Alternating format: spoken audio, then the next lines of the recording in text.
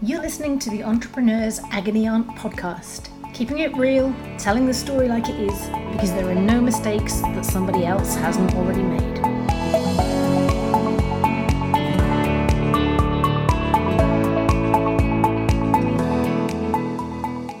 Hello, I'm Vicky Brock, and you're listening to the Entrepreneur Agony Aunt podcast.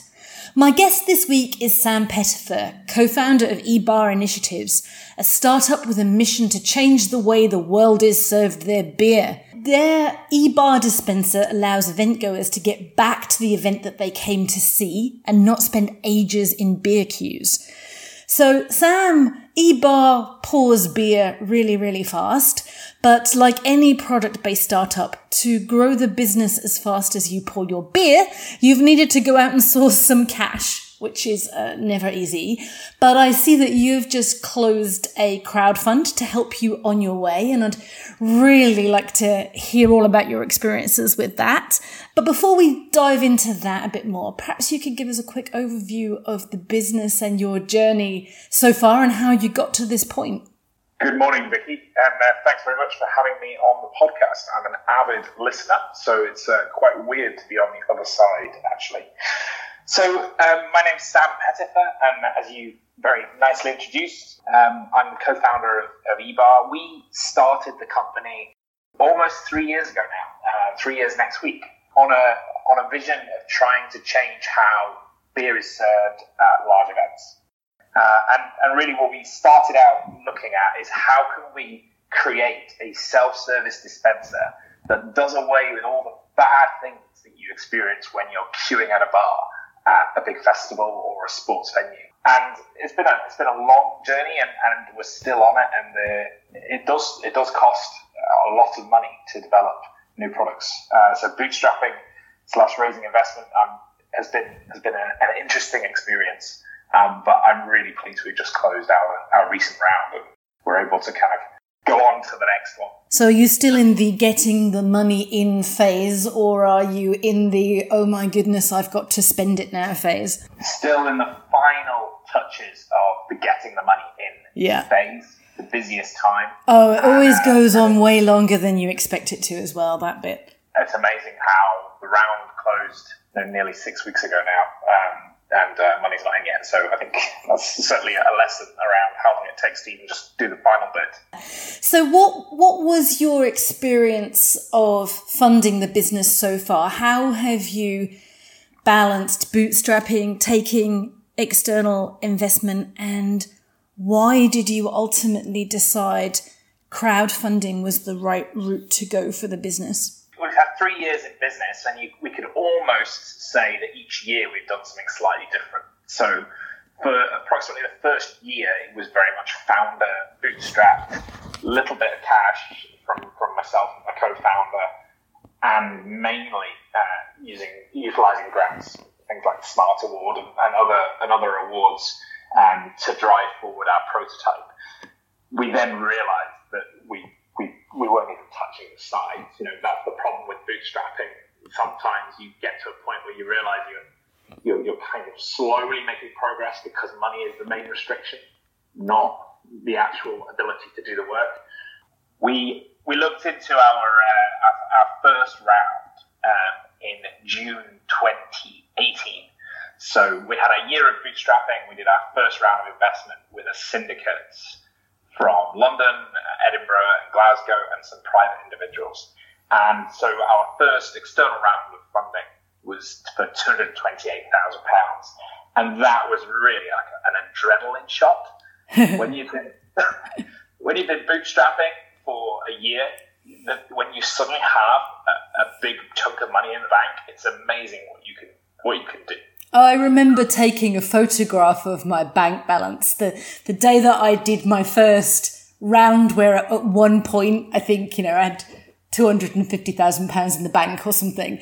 I still have it. I took a picture of the screen. It was like the most money I'd ever seen in a bank account ever. It was a cool feeling just for a moment before you go, oh my God, the responsibility, the pain, the fear. Now I have to spend it. And then you realize how quickly it goes. Absolutely. And I think probably the scariest thing is you've almost got this feeling of needing to spend it, but actually what you did when you bootstrapped was really economical, and you were very, very careful with money, and you've got to be really careful that you don't switch and just say, I've got loads of money, I'm just going to spend it all, because as you say, it will go quicker than you can imagine. Absolutely. And it's quite funny because you do get, in some ways, quite a lot of pressure to spend it quite quickly. I mean, I'm a very bootstrappy person. I'm actually much more comfortable in frugal mode than in, hey, let's just spend our way out of it mode. But that's you almost kind of get the vibe that that's a very bad founder behavior, being careful with your money. Absolutely. And when you think about when you're bootstrapping, you're incredibly careful to make sure the requirements of your work are known, the scope, and you actually often can spend more time evaluating suppliers than if you are in a rush and you want to spend your money quickly. So I tend to find that you've got to almost have a bootstrap mentality, but with cash in the bank. Yeah. Yeah, and I think that applies to how you hire as well. I think I've made worse hiring mistakes when I've had money than when I haven't, I think.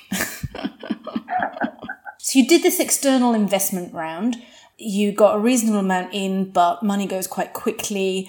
At what point did you start thinking about crowdfunding? When did that come on the radar, and how did you approach it? So we did our first round of funding, and that kind of took us approximately through to a year. We effectively had a year of runway, so that was June last year, taking us through to June this year.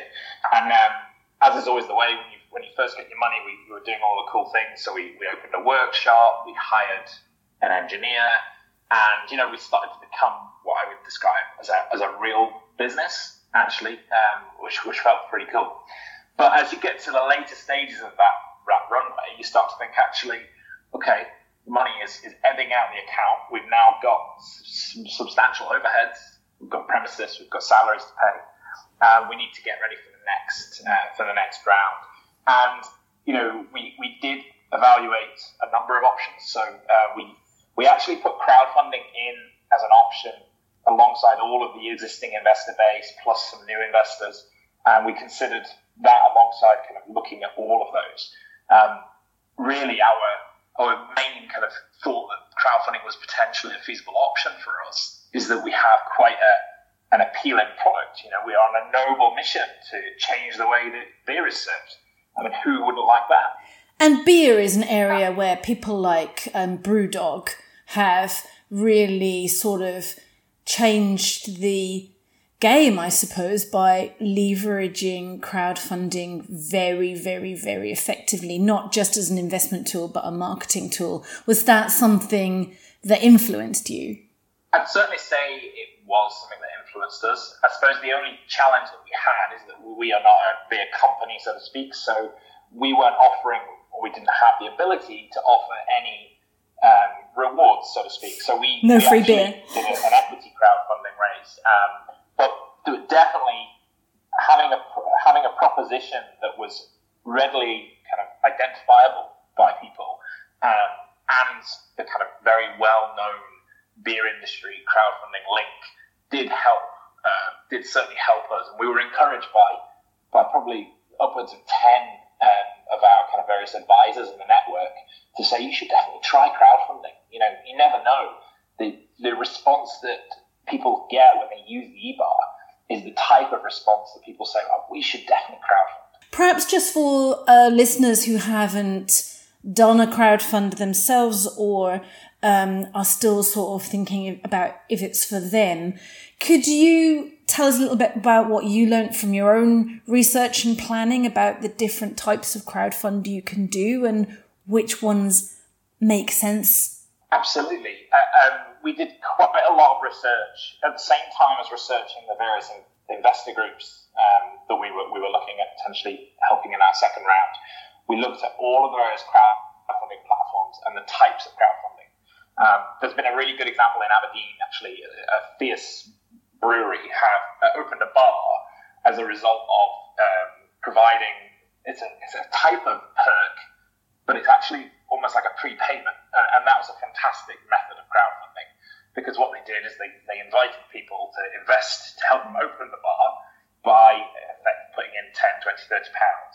And in return, you got £60 of vouchers. You had double your money worth of vouchers. So that was effectively customers prepaying, and then they were able to use that once the bar had opened.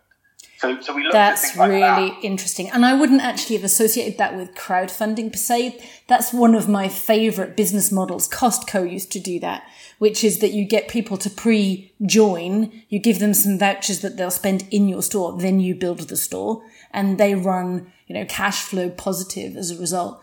So it's very interesting to hear that model being done like that. It was something we considered, and I think it's a great idea. I mean, nonetheless, no doubt there will be a lot of admin associated with all of this. So I think there's definitely a big caveat for all listeners. There is admin associated with this. Not a that works in a consumer model. Yeah. We'll come back to admin because it's a thing that until you've done your first investment rounds, you don't realise the admin hell. Sorry, I interrupted you. We covered off prepayment as a business model. And what other crowdfunding ones did you look at? So we looked at perk options, and that's this idea that if I was a bagel shop, you could get some bagels as a consequence of investing in us, or you get a membership card, and you get these various level of perks depending on how much you invest into the company. And so we looked at that, and to be honest, it was difficult for eBar to offer anything that would be impactful enough. In part because we don't have the national network as yet. We have ambitions, but we don't have eBars in every stadium, so we can't offer that kind of membership style. So we discounted that. But I think people that are selling smaller kind of consumer products, it's absolutely a good way to go, because in effect you're getting people to pre-buy your product, or even just buy part of being part of your product and part of your company and your ethos. That took you to the equity crowdfund. I mean, for certain types of business, I think unless you're a consumer product that people are essentially pre-buying or getting early access to, the majority of businesses, certainly the type of company that I do and that you're doing, where you're selling to enterprise or you're selling to business customers, are probably looking at equity crowdfunds. What did you learn about that? So with equity crowdfunding, there is a real opportunity to mobilise your evangelists, mobilising the people that love your brand and what you're doing. So there was, for us, we had a small network, but I think we played a lot on the fact that we were a pretty cool beer dispensing company. But there are record-breaking crowdfunding raises that are undertaken by people like Revolut and others that have millions of users that they convert into investors. So that was kind of the first thing, is having a tribe is a really important thing, so that you actually have people that are coming in with you and you're utilising that. But we also learned that all the platforms are different and there are so many various options. There are some equity-based crowdfunding platforms where you offer small perks alongside, as long as they are small enough to not breach any of the tax advantages. And we've looked at those. But really the main difference between the various platforms when we were looking was really associated with fees and also the way that the shareholders are registered. And that was a big concern for us, is making sure that we didn't necessarily have hundreds of individual shareholders that invested £10, for example, on our cap table, because that later down the road could be an absolute nightmare. Just out of interest, if you're able to tell me how many individual, how does it work on your cap table? What are they on the same class of shares as your earlier investors? And is it one block, or is it all the individuals laid out on the share cap table? So eBar has got one share class at present, and all investors are on that. So we like to be very, very simple and clear with that. So the crowdfunding investors are also within that. Because our fund, who invested in us in June 2018, had a nominee structure, which is that there are multiple investors that basically hide behind a nominee that invests into the company. We effectively have the same structure with the crowdfunding investors. So we have 500 individual investors as part of our crowdfunding, but we only have to deal with one entity. Wow, that sounds amazing. I wish my own share cap table looked like that in my previous business. And it's interesting because you make a really important point there. As a founder think about crowdfunding, you need to think very hard, certainly engage your existing investors in the conversation about the share class and actually how that's going to be managed. My first investment round wasn't a crowdfund, but it was done by an angel group that had got very disparate members. They were like all distributed around the place. And they didn't have a lead investor running that round. So I sort of did the admin function of the lead investor. Because it was my first time of ever raising money, I didn't understand what that would mean down the line. And I dealt with, I can't remember, but about 25 individual angels. The angel fund that was being managed by, they just literally stuck it on their crowdfund platform for people to be able to transfer their money to me. But what happened is in the process, 2 or 3 other people just randomly joined in. Not for tiny amounts of money, for multiple thousands of pounds of money. And they sort of like tagged on the back of it because it had been on the crowdfund platform. So over the years, what happened is I had, first 25, then 35, then more individual investors who I had to manage the individual paperwork for, everything from their tax relief forms to every time we needed to make a decision that involved shareholder consent, which is things like raising more money. I had to contact every single one of those shareholders individually to get their votes and to get, their decisions in. And some of those people thought they'd invested through a crowdfund, so they didn't think they needed to take notice of any of that stuff, and they didn't. So the number of times later investment where I was chasing down one person who'd invested £10,000 through the crowdfund platform who thought they'd invested in a crowdfund to get a vote on a decision that would let us raise another million or something like that was unbelievable. So it's really good that you've done it the way you have. Did you take professional advice for that, or was that something that came with the platform? Well, interestingly, we also have a number of private individuals and some syndicates on our cap table. And so we do have, 25, 30 individuals as well. So we do have to do that process that you're describing. Although we have within our legals some provisions that allow for kind of majority shareholder consent rather than absolute. The platforms generally will say whether people are under a nominee structure, which is whereby there's one entity that represents all the shareholders, or whether they're individualized.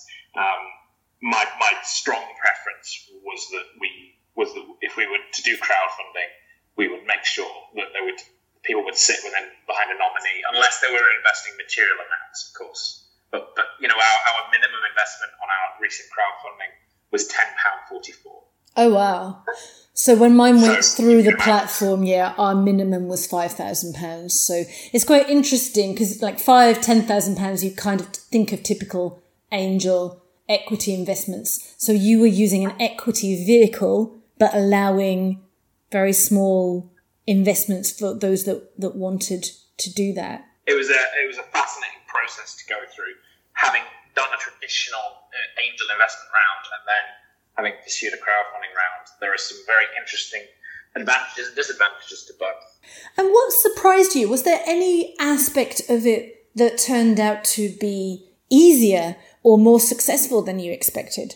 The main aspect that really surprised me, actually, was how people in London or in anywhere in the world that are part of this crowdfunding campaign would be willing to back you with considerable amounts of money, i.e. a new car amounts of money, having never met you, having never seen your product, but because they see that other people are engaged and because you have appealed to them as a result of a good campaign, they're willing to do that. Now, that kind of really surprised me how willing people were able to do that. And also, it really provides validation that what you've got as an idea, as a business, is real and people do get it. You know, if people who you've never met before and you've never managed to do your little 3-minute pitch to are buying into you like that, it shows that you really do have prospects. And you mentioned there, you know, people will spend a significant amount of money because other people have already done it. That relates to something Anne Ravenona told me right back at the beginning of this podcast, which is that if you're doing crowdfunding, you tend to go in with at least 30% of the fund already raised before you start actively marketing it. Is that something that you did? Did you start at zero, or did you kind of start from a certain amount before you took it out to the public? We started with a reasonable percentage, somewhere around that 33% mark. One of the biggest myths to dispel, I think, is that you can go into a crowdfunding with less than kind of 25-20%. Your prospects and your proposition would have to be incredibly compelling to gather the kind of momentum that's needed. So you absolutely have things lined up. I definitely recommend that people should not enter into a crowdfunding platform without at least 20% already committed to their campaign. Because the idea that somebody would have enough momentum to really sort of drive through conversion from the wider platform without having substantial amounts in that campaign, it's just not worth doing. The stress and the emotional process that you'll go through during a campaign is something that I don't think is really talked about. And actually, you know, you can find yourself obsessively checking. If you don't have any commitments or sizable before undertaking your campaign, I would suggest just wait and build that up, build people up to the point where you do meet that kind of minimum. The more you get, the better. And in fact, we saw some fantastic examples of people on our platform who had effectively already raised their entire target from an external party and were effectively using crowdfunding to top up an existing round, which is, you know, there's a no risk aspect to that there. That's really interesting. So it sounds like it's almost like it's a multi-phased raise, that you're doing that first set of effort privately. You know, this is almost like a normal angel investment round where you're perhaps trying to get a few big check writers to commit so that you're covering up to about 25-30% of that round. Then there's almost like there's another phase where you're doing the first piece of marketing and selling to try to get some momentum. And then there's presumably, I mean, I did observe, you know, it's nearly closing, we're so close, this kind of final phase where you actually seemed to have almost a final sprint with the round. Was that all systematic? Had you prepared all that through in advance, or was that very reactive? It was all very much reactive. I think one of the things about going through a crowdfunding campaign, it feels like we sprinted 3 or 4 marathons in a row. There were incredible highs. You know, when we first got on the platform, we were flying. We were in the middle of the crowdfunding process. There were days when we actually went backwards. We actually had no money contributed, and we actually had some money withdrawn. And that was pretty dark. And then at the very end, as we got towards the end, we thought we were just going to hit our kind of campaign target. And we ended up raising £100,000 more than our campaign target just in the last kind of week. Wow. So it's an incredible experience. And I don't think you can always manage process, because you can't manage that random person from Bristol or London who's willing to kind of contribute that kind of amount of money. You can't manage that. But what you can manage is your social media and your marketing, and also having internally in your head, knowing if there are individuals that you're kind of warming up to the process, when they see that you're 90% funded, it's a very nice way of converting them. Yeah. A lot of people, it's the first people to come in that are the hardest to get to come in. For people that haven't raised an angel round, I think what you tend to find a similar thing happens in that you're probably going out meeting with quite a lot of people, but there are 1 or 2 individuals who have the ability to write either a reasonably large check, which takes you quite a long way through your round, or they're quite influential, or both. And if their name's on board, then it sends a message to the other angels and they get on board. Did it start almost like that and then flip into crowdfund mode? Yes, to an extent. Because we had our previous investors from the previous round, there's an element of people that were already engaged in the business were willing to follow on at more than their kind of preemption, let's say. Mm-hmm. So they were willing to back us. And as a consequence, we were building that up. And really, had we not had the support from our existing investor base, plus a few other kind of £5,000, £10,000, £15,000 check writers, we wouldn't have been able to enter the platform. You know, there were a couple of people on the platform we were on that failed to get over a 10% of their campaign target. Yeah. And they came in very low. So it really is a case of if you've got momentum, you can fly. If you don't have momentum, unfortunately, your campaign will fail. And the cost of a failed campaign could be huge. Because presumably if the campaign fails, you don't get any of the money. It's not like you get, if you're trying to raise £100,000 and you only get £10,000 commitment, you don't get even the £10,000. Is that correct? It's correct on most platforms. There are occasional platforms that will allow you to basically take any funds that are pledged, if you like. But one of the fundamentals around what your target is in crowdfunding is that has to align with what you've said you're going to do in your business plan. Because you don't want to end up in a situation where you've got less money than what you've committed to doing. Oh, so, absolutely. Because your plan doesn't change. If you end up raising less money than you intended to, nobody remembers that. They remembered what you said you were going to do, and now you're committed to doing it, but with a fraction of the money. It's a really dangerous thing to take an underfunded round. Absolutely. And it sends a very bad signal to investors. And so actually coming on to that, one of the key decisions that somebody crowdfunding has to make is, what is your target? If it is an all or nothing campaign, if you set your target just £5,000 too much, you might find yourself with hours to go and you could lose your entire investment because you're £5,000 off. So there's a focus to look at that target and be really, really sensible in setting a target that is achievable, that you can deliver a business plan to. And then if you overfund, there are kind of optional extras that you bring in. Interesting. So that whole period, like with yours, you raised an extra £100,000 almost in the last couple of days. But presumably you would set, as a business, you would agree there was a maximum you were prepared to go to. Because sometimes people can accidentally or overfund themselves at those rounds. Can't they? I've seen people that have raised way too much through a crowdfund because it's still quite a cheap round for people to be investing into. Presumably if you have a huge success with it and you're doing an equity round and you end up giving away 15% more equity than you planned to, that has major consequences as well for you as a founder and what your share cap table looks like and who's controlling what. Yes, so within most platforms, they give you control. At the point where you reach 100%, there is then a decision point as to how long you want to continue raising for most platforms. But the most important thing is that whatever funds you raise, you need to, as you say, Vicky, you need to be able to deliver the plan and what you've said in your campaign.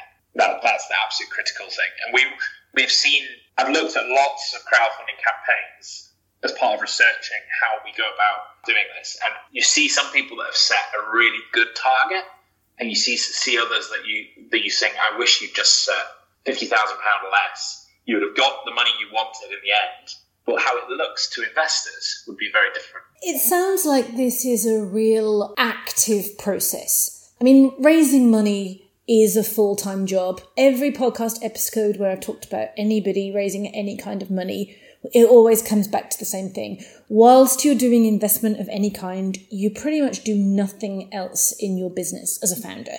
It is a full-time job raising money. And it sounds like crowdfunding is no different. It doesn't sound like this is something where you can raise it quicker and more easily than the traditional routes. What kind of things are occupying your time on a day-to-day basis when you're trying to sell this round? So crowdfunding is equally as time-consuming as traditional angel investment And in fact, you could argue there are times when it's more time consuming.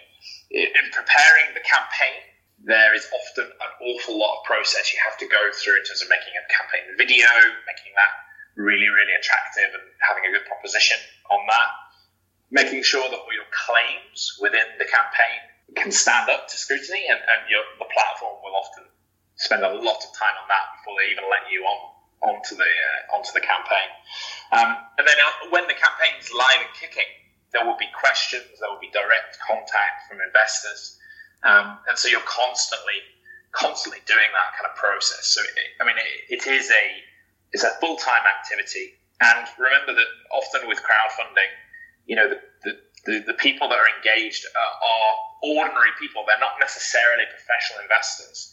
They pass through the platform's necessarily due diligence and checks, but they don't know your business in the same way that an angel group you've pitched to 3 times would. Yeah, and perhaps they're not necessarily so familiar with reading your accounts or knowing how the standard process works. So I can see how that could generate quite a lot of questions. I mean, certainly when I did my later angel rounds, which went a lot faster and a lot smoother than my first one, I would try to be very organized with the communication, which is like, okay, here's the pack, here's the terms, here's the business plan, here's all the stuff you might need, and I'm going to schedule a call on this date that you can all dial into, and we'll do Q&A around that, just to try to manage my own time. I think you can get into routines whereby you might do all your question and answers that have come in at 9 o'clock, but you're checking the platform almost all the time, right? Because it does become slightly obsessive. I bet. So you get into routines, but what you can't avoid, though, is the very, very public process that you're undertaking. Because it might be that somebody asks you a question, and if you don't respond to that, or you don't satisfactorily respond to that, you might be putting off a really big ticket investor who's watching, who's looking at that guy. I'm going to watch what the response to that question is. Oh, very interesting. So what happens behind closed doors in an angel round is essentially in a crowdfund is happening in public. So I see. So that just the way that you answer a particular question, or just your responsiveness, is everything you're doing then is presumably marketing. It's PR. It sounds like this is quite a PR heavy process. And prompt responses to investors are always appreciated. Unlike founders, investors on these platforms are probably not logging in every day. We have to remind ourselves of that most people are not logging in at 10 o'clock on a Sunday night. That's probably just me. Yeah. So in terms of the actual active marketing, you're using the platform itself. I saw you very active on LinkedIn and all of that kind of thing. Were there particular communication channels that you used that you found particularly effective that you'd recommend? Utilising where your network is very helpful. There are numerous tools, and everyone has their own kind of market.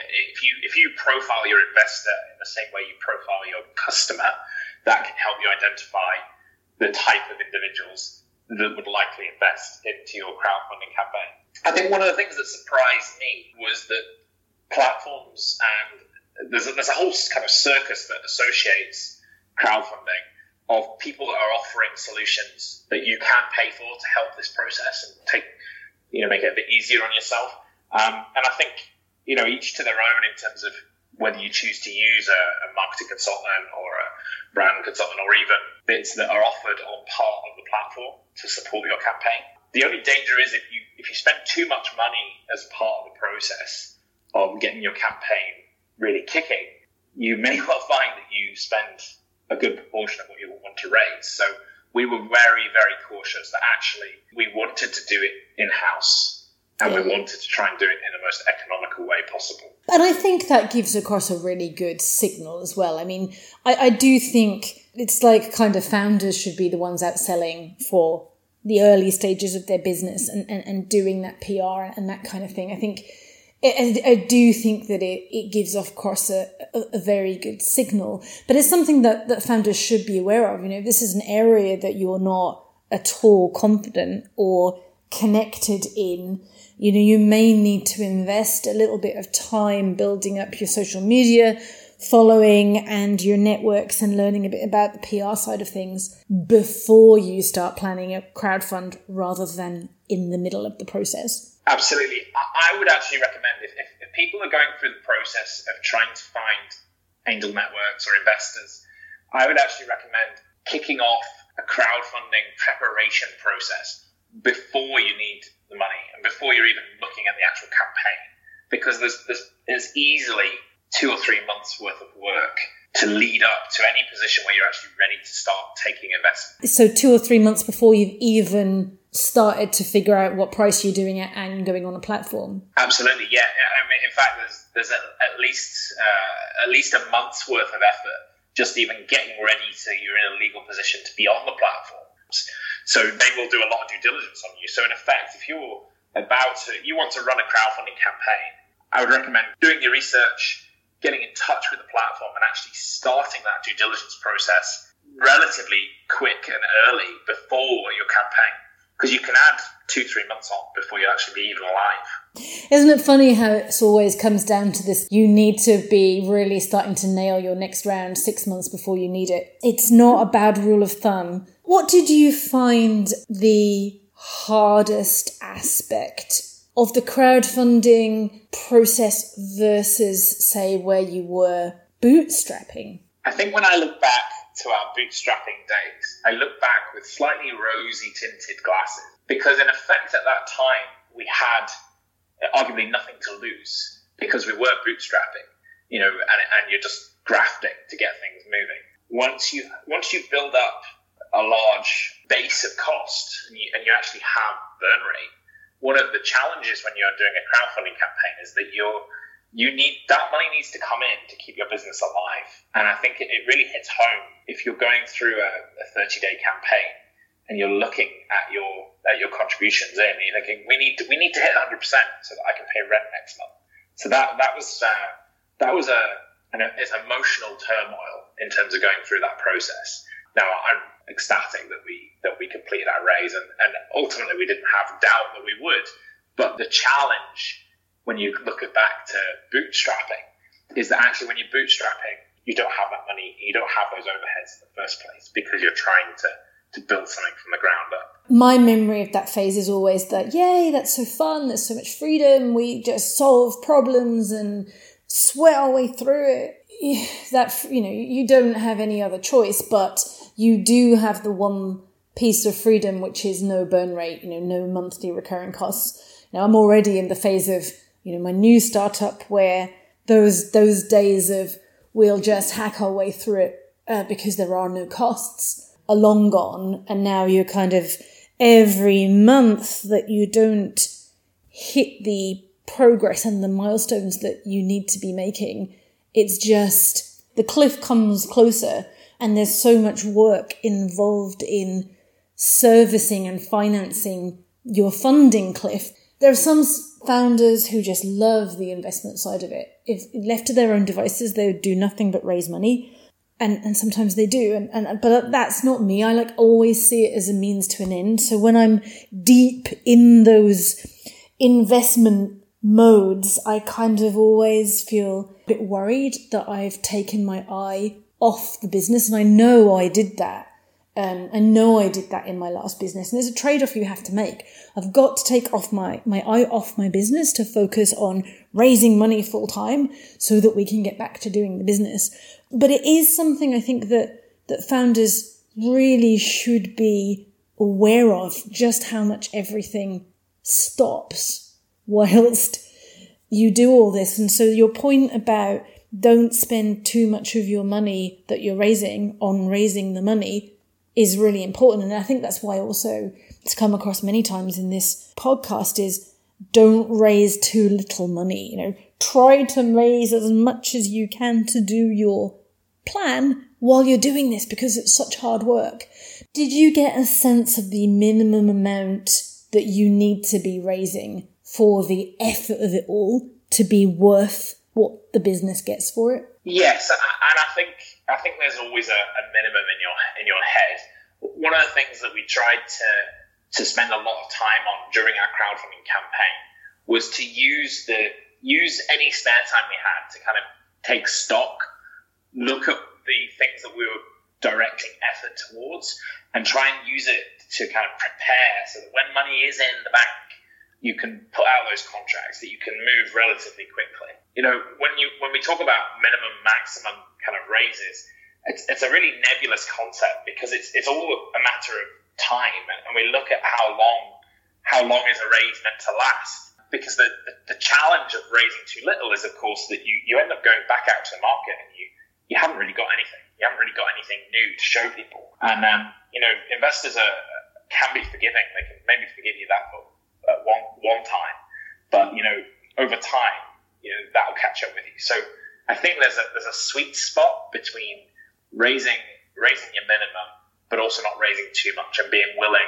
when you go through a value creation inflection point to then go out back to the market and raise again. In this new business, and this is the benefit of being a serial entrepreneur who's done multiple businesses and raised money, I and my co-founders are very, very keen to avoid the small early stage round phase at all. But I certainly found in previous businesses, and I've observed this with other founders, is that if you do raise too little, you just permanently, all of your effort is going into investment. You're permanently in investment and fundraising mode. And as you say, that has a negative impact on how you're perceived by the investment world. But I think even more importantly than that, it has a massively negative impact on your business and your ability to deliver it. And I think I truly now, in retrospect, I would kind of advise founders to get as far as they can in that bootstrapping mode and then start to look at quick cash ways, whether that's pre-selling stuff, whether that's certain types of startup loans, things like that let you get through the next phase so that you can come in like you have with this crowdfunding round, that you can come in a strong position with some money already committed so that you end up using your time in an efficient way and the opportunity cost of your time. Is there anything else that you would particularly give to early stage founders? I think crowdfunding can be a really good way of validating your business idea. And in effect, it should be treated like any angel group or any investment option.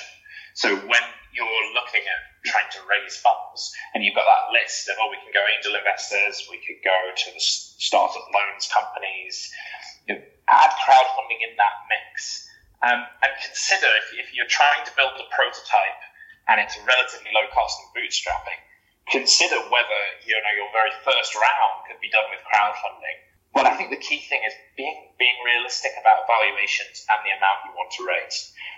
Crowdfunding investors will be completely interested in very early stage, very small businesses if all the numbers are relative to that.